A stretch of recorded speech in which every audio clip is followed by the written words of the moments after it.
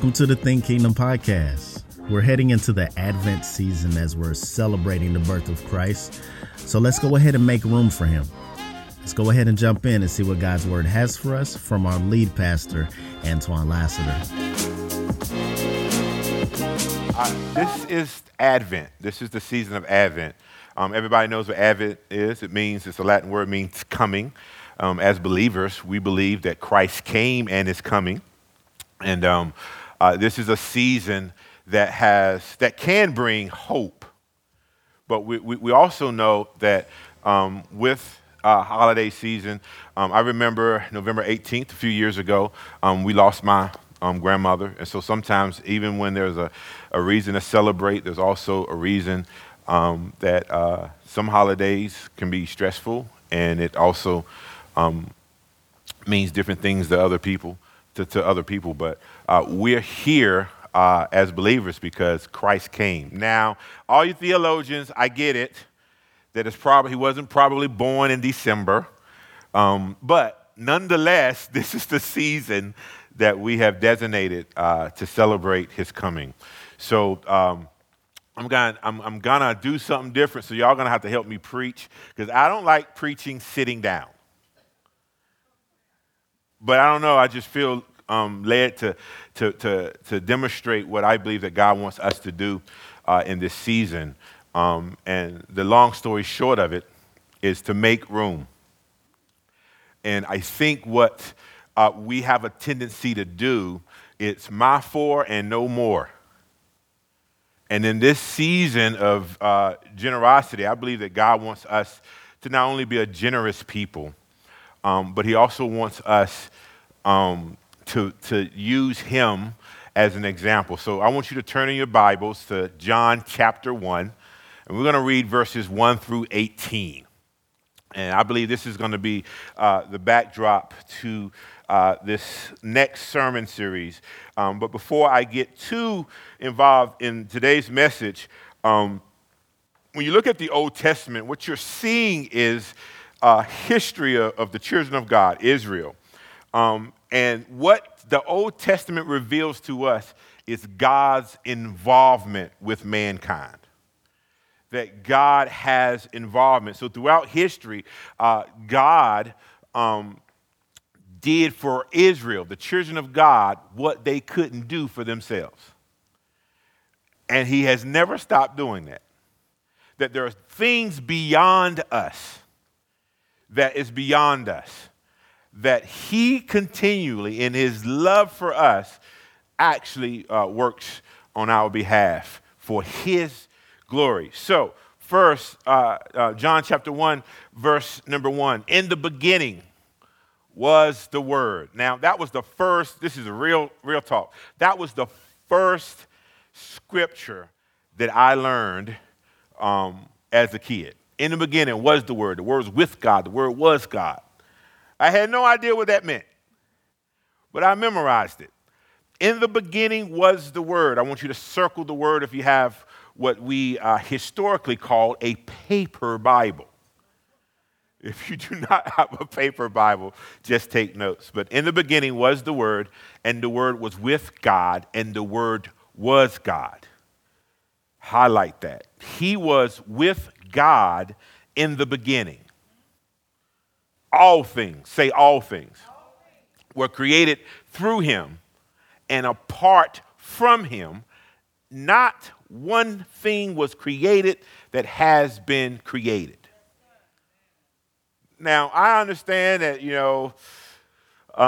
Christmas, toys and snow and Christmas songsy, thingsy stuff, but it's all about Jesus, like for real. And I understand that that we can get lost in these moments, and it has become cliche. But Jesus is the reason for in him was life, and that life was the light of men. That light shines in the darkness, and yet the darkness did not overcome it. There was a man sent from God whose name was John. He came as a witness to testify about the light so that all might believe through him. Now, this is what John is clarifying. He was not the light, but he came to testify about the light. The true light. Now, that implies that there's some fake lights out here. But John is trying to be clear. The true light. It's interesting that John says, listen, I'm not the light. I just bear witness to the true light. The true light that gives light to everyone was coming into the world. He was in the world, and the world was created through him, and yet the world did not recognize him. He came to his own, and his own people did not receive him. But denotes a change in tone. But to all who did receive him. Now, if I was in a Pentecostal church, people be shouting right there. But to all who did receive him, he gave them the right, to be children of God. Man, that's a game changer there. But to all who did receive him, he gave them the right to be children of God, to those who believe in his name, who were born not of natural descent or of the will of the flesh or of the will of man, but of God. Was it my last name? Was it my bloodline? It was the will of God. The word became flesh and dwelt among us. We observed his glory. The glory, I need for you to circle this next phrase. The glory as the one and only Son from the Father, full of grace and truth. Come on, somebody. That's making me happy right there. John testified concerning him and exclaimed, this was the one of whom I said, the one coming after me ranks ahead of me because he existed before me. Indeed, we have all received grace upon grace from his fullness. For the law was given through Moses, grace and truth came through Jesus Christ. And no one has ever seen God, the one and only Son, who is himself God and is at the Father's side. He has revealed him. The Son of God was sent into the world to become the Jesus of history that changed it. The Son of God, wrapped in flesh, comes into the world and changes the world. Somebody ought to say amen. Why is that a big deal to us? Because John is tracing Jesus way back before the beginning of the entire universe. John 3:16, for God so loved the world in this way. He loved the world in this way that he gave his Son. His name is Jesus, and this is the season we're in. This is the reason. This is the reason we wake up. This is the reason we wake up with hope. This is the reason we have peace. This is the reason when everything around us, in our families, and Lord have mercy, in our family can go bonkers. I'm the only one. And this is the reason we have peace. This is our focus. This is our why. He came to fellowship with us. He has invited us to his table. And thank God there's room at his table. We don't have to worry about the number of chairs. We don't have to worry about did somebody network us into relationship. It's all about Jesus. We can actually sit at his table. We are invited to fellowship with him. I don't understand. Please, y'all, I'm getting a little happy because I know me. And I know what I deserve. And yet he invites me to sit at his table. Are you crazy? Are you? You know you, right? You know, you don't sometimes, let's just be real, it's just me and you. Sometimes you don't like being in the same room as yourself. You think about that in a minute. And that's the beauty, that's the beauty of God. That Caitlin, that he loves us so much that he invites us, whether we deserve it or not. We don't, but he invites us to his table. And in inviting us to his table, he gives us what we need. And this is the problem sometimes that I have. When he gives us what we need, at that moment, I don't think that's what I need. There's a way that seems right. And I love the Lord all my heart, mind, body, and soul. But there are times when they're like, oh, I understand this, what you've given me. But you would make it a whole lot easier if you gave me this. And so he invites us to our table. And I'm going to invite Josh and Rob to come and help me preach this. Now, y'all come. But now, the thing is, when he invites us to his table, oftentimes, some of us don't come as hungry as we should. And partly it's due because we eating everything else. And it's amazing in this season that God is wrestling with his people in the sense that in order for us to change what we eat, he must first change our appetites. That we no longer appreciate the things of God. And we become so familiar, and we've accepted the invitation. And now, when he serves us, that's too cold. It's like we have the Goldilocks syndrome.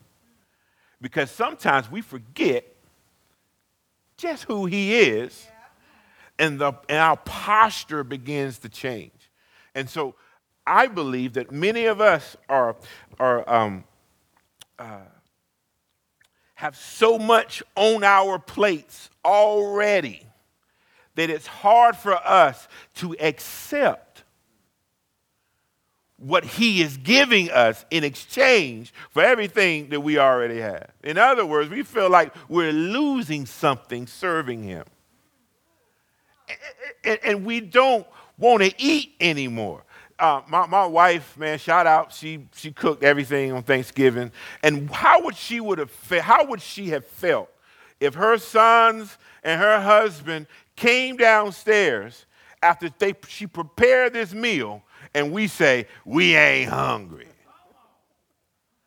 And oftentimes, what we're experiencing, Josh, is that we're already eating and then complain about the meal that he serves. And if we're going to enter this season with thanksgiving, if we're going to enter this season with a heart that's truly turned towards him, I'm warning me and warning my church, be careful what you're eating. Because if you're not eating the right thing, you're existing off junk food. And that is never his intention. And so we got to understand what God is doing, because here's the issue. He's made room for us, and we can't make room for others because we're not eating what he's given us. So I'm existing in deficits all the days of my life. And so now we ask you to do one thing, and we feel like we're piling on the table of life just something else. I don't have the time. I don't have the resources. We're actually talking to God about what he commanded us to do as if he's not the source of our strength, our health, and we become so fixated on junk food and cotton candy and candy apples and candy canes that when he gives us the nutritious meals that will sustain us for the journey ahead, we do this. I've already eaten. And I just believe God is trying to restructure us that every time he serves his meal, we come to his table. So guys, I want y'all to help me. They're going to write while y'all just shout out, what's currently on your plate? I'll start. Life. Like, life, man. Like, just write as big as you can. Life. That's on my plate. What else is on your plate? Work. That would be faster. That's why I called y'all earlier. Hey, man, I'm just surviving. You ever been in that position? If I wake up, praise the name of the Lord, and I'm in survival mode, what else is on our plate? Family. Man. Dion was like, no, that's the one. What else is on your plate? Man, say it for the ones in the back. School. I'm amazed at the pressures, myself included. God help me. We put on our children. Man, they got it just as hard as we do. It's just on a smaller scale. When we were in school, think about this. When we were in school, everything was life and death. We grow up and we have perspective on school, right? And we realize now, 30, some 40 years, that all those things that we were going through in school, right, were minuscule. But while we were going through it, it felt like life and death. I know one, finances. If I can just get my money right, Lord have mercy. Right. Oh, I'm the only, everybody else being proper, sweet. Finances. What else? Our walk with God, mental health. This is all the things that are on our plates. Man, how about purpose? I know I have a purpose, but I have yet to discover it. Can somebody say amen for me? What else is on your plate? Come on, somebody. Come on. We need PAST. We need 4 of them jokers. The past. If I can just get past my past. Lord have mercy. What else is on our plates? Who? Okay, let's see that moment. Comparisons. Expectations. And I'm going to tell you, you're your worst critic because I feel like I should be further along now. Are you kidding me? But how do I know I should be further along? Some of it is because I know those mistakes I made in my past. Others is my peers. That's a whole nother sermon. Past, peers, and the third one is my problems. You see, preachers? You see I just did that? Past, peers, and problems. Those things, right? Yep. What else? Fear. Man. That's why we quiet. Because there's a lot of things we're afraid of. I know some of us are afraid to be successful. That's why we self-sabotage. But that's the whole message coming in 2022. What else? What? Grief. Man. There's not a day that doesn't go by that I don't think about my grandfather. He's the single most influential man in my life. Grief. What else? Health. Oh my God. Health. Yes, sir. Yes, sir. Health. What else? Man, the distractions of social media goes back to comparisons. You were having a great day until you went on Facebook. You were good. You were like, you know what, man? God is good. But he's better to them than he is to me. Yeah, social media. These are things in my own head. What else?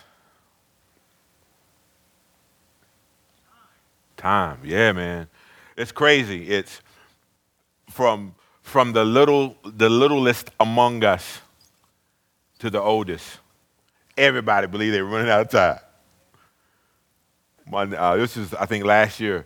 I spoke with Justin, Jennifer, Gary, So you're talking about from 19 to, and it's supposed to be, it was me, from 19 to 60 plus, right? And one common denominator was, we ain't got enough time. That's a universal thing. What else? That's it? What? That's it. So think about this. Look how full our tables are. We don't have room for anyone else. And this is what I'm managing. So when Josh brings his stuff to me, it's going to be hard for me to manage my stuff and his stuff. And even with good intentions, when I drop his stuff, he mad at me.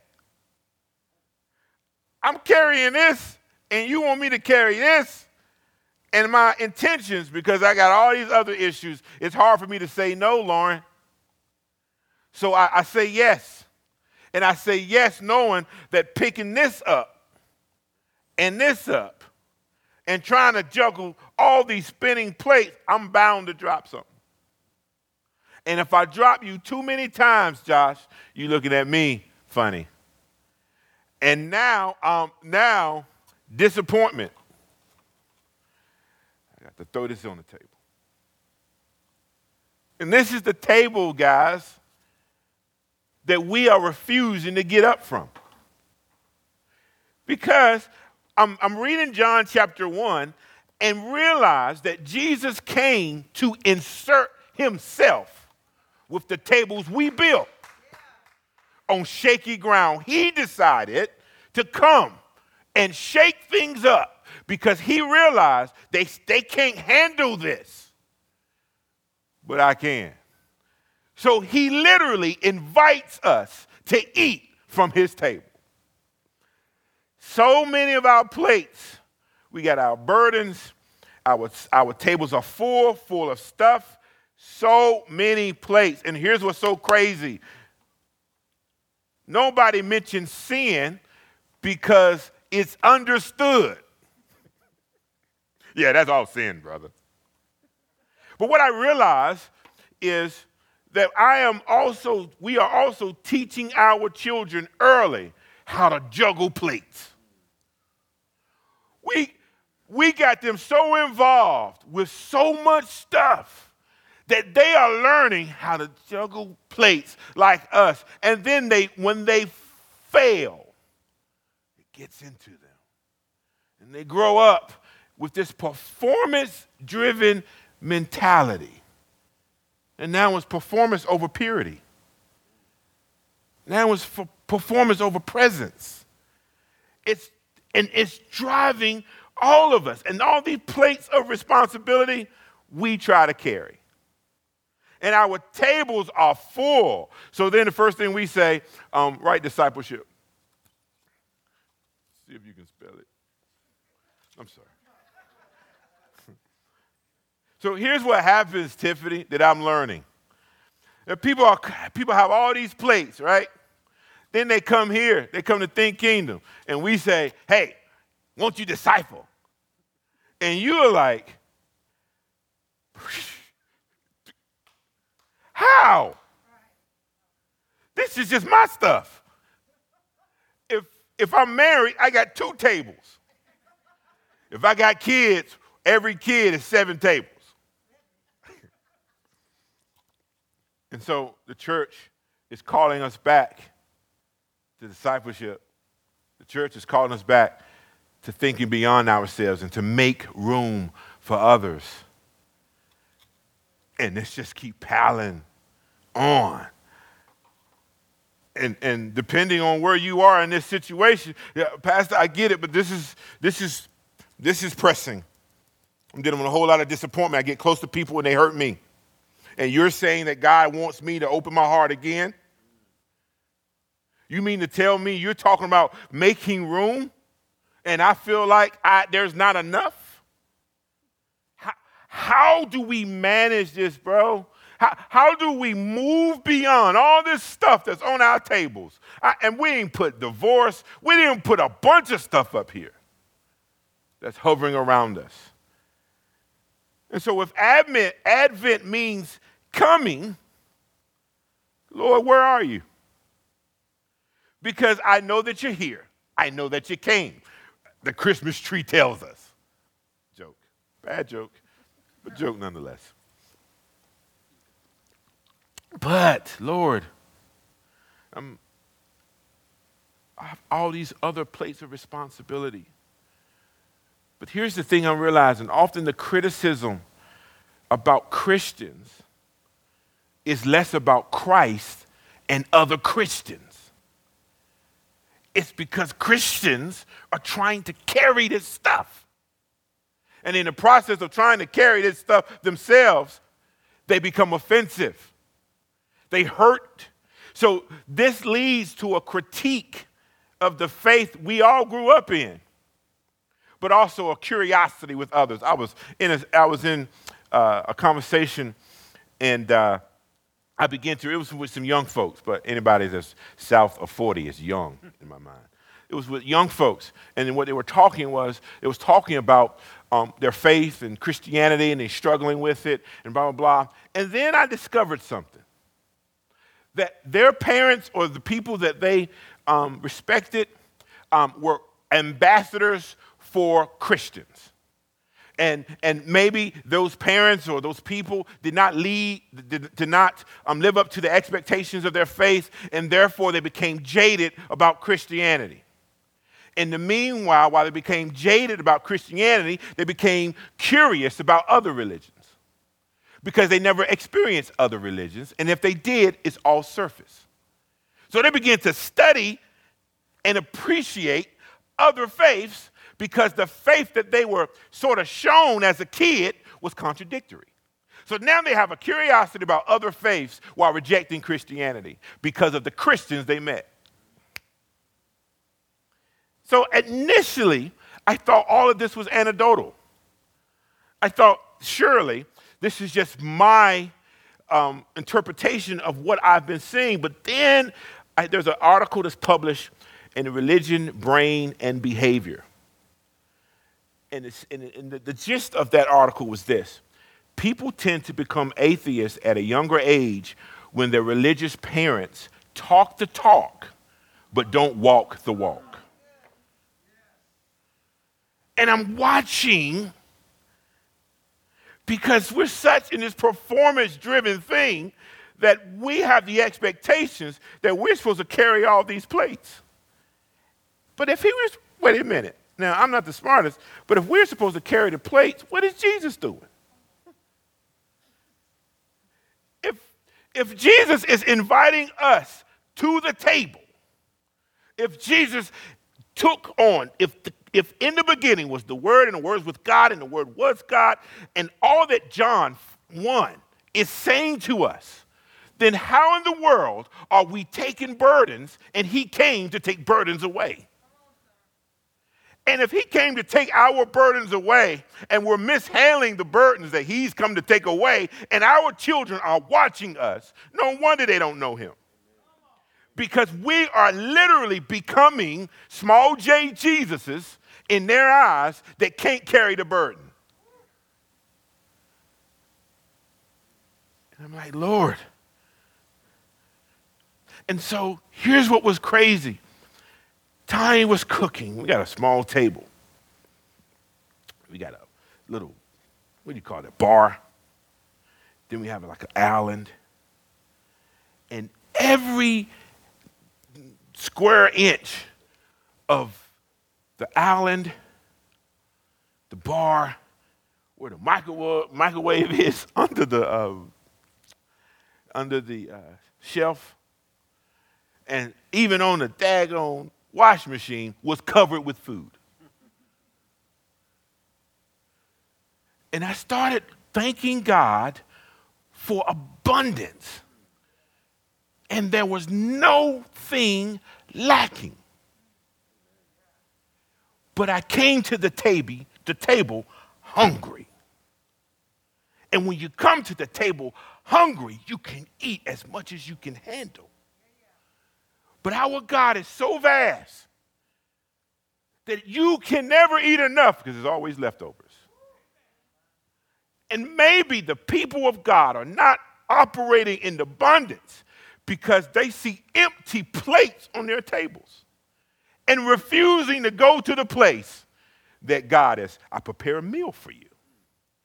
And the only thing we got to do, bro, is take these empty plates to the source and let him fill the plates with nutritious. Our relationship with Jesus should be the centerpiece where everything flows out of. But unfortunately, it's not. And it's because we don't make room for him. Other things consume us, messing up our rhythms. So, a research said that if you engage Scripture, truly, black out everything, at least 4 times a week, personally, seeking the truth of Scripture, they said you experience less depression. I'm not talking about, you get the app, and then the verse of the day comes, and then you send it to 12 of your friends, not meditating on it both day and night, not letting it incorporate, not letting it integrate into your life.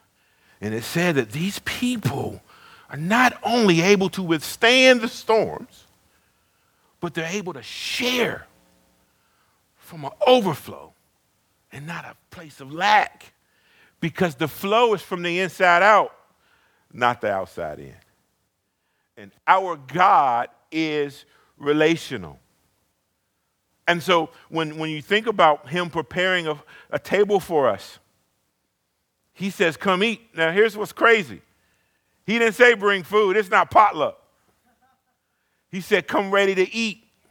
But see, it's in our nature to want to make things happen, to get it done. The constant refrain I hear in Rob, myself, and all the men I disciple, if I don't get it done, it won't happen. Really? Now, on the surface, this makes sense. And this message is often repeated to ourselves, and it's not inherently bad. But we bring that same attitude to the Lord's table. So when we think on a broader sense, especially when it comes to religion, we take this same approach. And see, I have to be careful with this one because the pendulum can swing in extreme ways. Some, I hate religion. So when you begin to talk about religion, they dismiss it entirely. I hate religion, and it's all about relationships. Religion has its rules, and it's all about relationship. And even if that's true, I submit to you, relationships also have their rules. I can't come home when I want to. I can, but I won't be in a relationship with that woman. And that's the thing. And even relationships have standards. And so you can't go to one extreme, I hate religion, anything that's religion, and blah, blah, I don't have a part of it. It's all about relationship, baby. And then I go to Matthew chapter 7. You talking about relationships? I don't know you. You did all this stuff in my name, and I don't have a relationship with you. Wait a minute. So there is something here. It's something about God doing his work. And these personal relationships must be with its experience with God through Jesus. And we were created for relationship with God. And this is the void that's in humanity, searching for a God. You binge Netflix. I'm challenging you this week to binge Jesus. I'm challenging us to get serious about our faith. Man, brother, I know it's hard. I'm right there in the trenches with you. But until the things of God becomes a burden for the people of God, there will always be performance over purity, performance over grace, and performance over people. Get them in. And whatever happens beyond these 4 walls of the church, it's just me and mine. Accountability is not a bad word. Because here's what's so crazy. I might not see it, Marcus, but God does. Remember that? You can hide from me, bro. You can hide from us. That's not what please hear me when I say this. What I'm saying is we don't have a God conscience. And so we keep piling. This is my prayer for my two sons, that no matter what they do, that they're able to come to me. And that our relationship is so strong that when they mess up, they don't run away from their dad. They run to him. And me being evil, if I think like this, God the Father, when we mess up and we've been carrying all these empty plates, blaming him for starving, that we take responsibility. You know what? I ain't spend no time with my dad. You know what? I ain't spend this time in his word. Listen, I'm almost ashamed to say this. Spotify released like your music habits for last year. Listen, this is embarrassing. Well, I'm going to get free, online audience. I listened to music for 14,362 minutes last year. Bruh, here's my issue. If the Bible app was like, how many times did he engage? And that convicted me. Now, yeah, there were worship songs. Yeah, and there was a little stuff, sprinkled in it. Be honest, you know what I mean? There's podcasts here and there, I'm being honest. But I ain't engaged scripture like that. I know I haven't. And that's the conviction. The conviction is I keep telling my wife, I'm so busy. But every time something drops on Netflix, I see it. Man, it's just me. So if we are not desiring the things of God, God is not the one to blame. Come on, real church. If we are feeding ourselves things that are not of God, and then wondering why he has this Thanksgiving meal for us every day, and we ain't eating. And then immaturity is, where are you? Yeah. So here's what we're going to do. Jesus comes and immediately involves himself in the affairs of men. And at least 10 times in the gospel, Jesus is either at someone's table or he's inviting others to his table. And then we talk about two things real quick, and then we're going to take communion.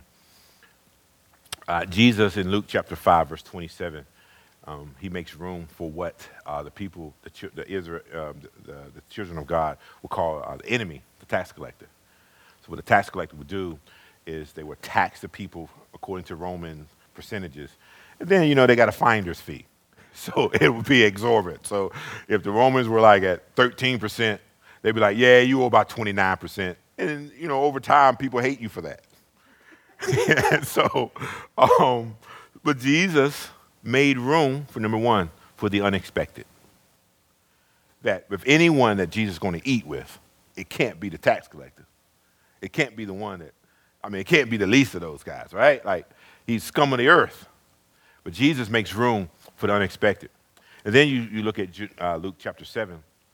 A woman in the town who was a sinner found out that Jesus was reclining at the table. So he was like this.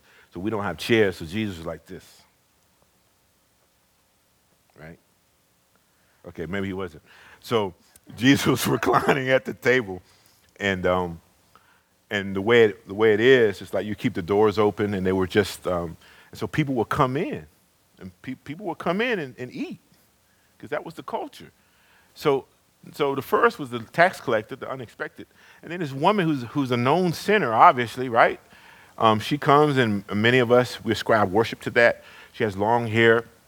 She had this alabaster jar, and she's kissing Jesus. She's cleaning Jesus' feet, and she's kissing his feet, and then she's wiping it, anointing with perfume and stuff, and people are just like, yo, what is she doing? So Jesus makes room for the unexpected, and he also makes room for the uninvited. That's what Jesus does. And he is our example. You and Lauren invited us to your table. That's something. And that's the beauty, and that's the example. Jesus makes room for us. He inserts himself in our affairs and invites us to his table, knowing the dysfunction that we have. I mean, I was talking to Dion. I said, man, sometimes you find yourself in the middle of stuff that you never applied for, and that's the messiness. And that's what Jesus does. And so here's what we're going to do, and we're going to pray. Who can you invite to your table? But you won't invite anyone if you don't intentionally make room for them.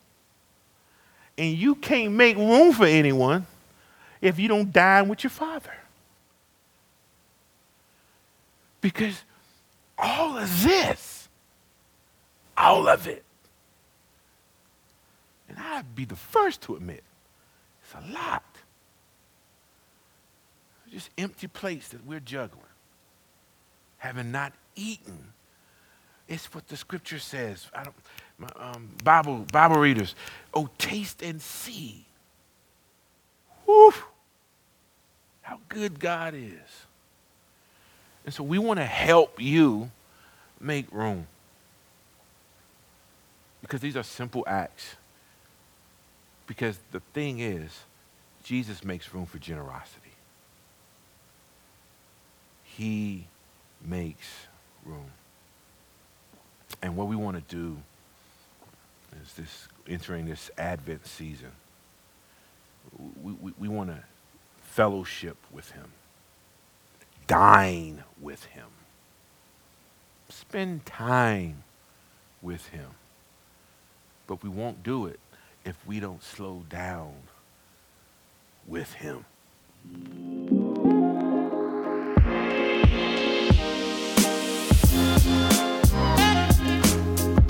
Pastor Antoine kicking off Advent with the Make Room series.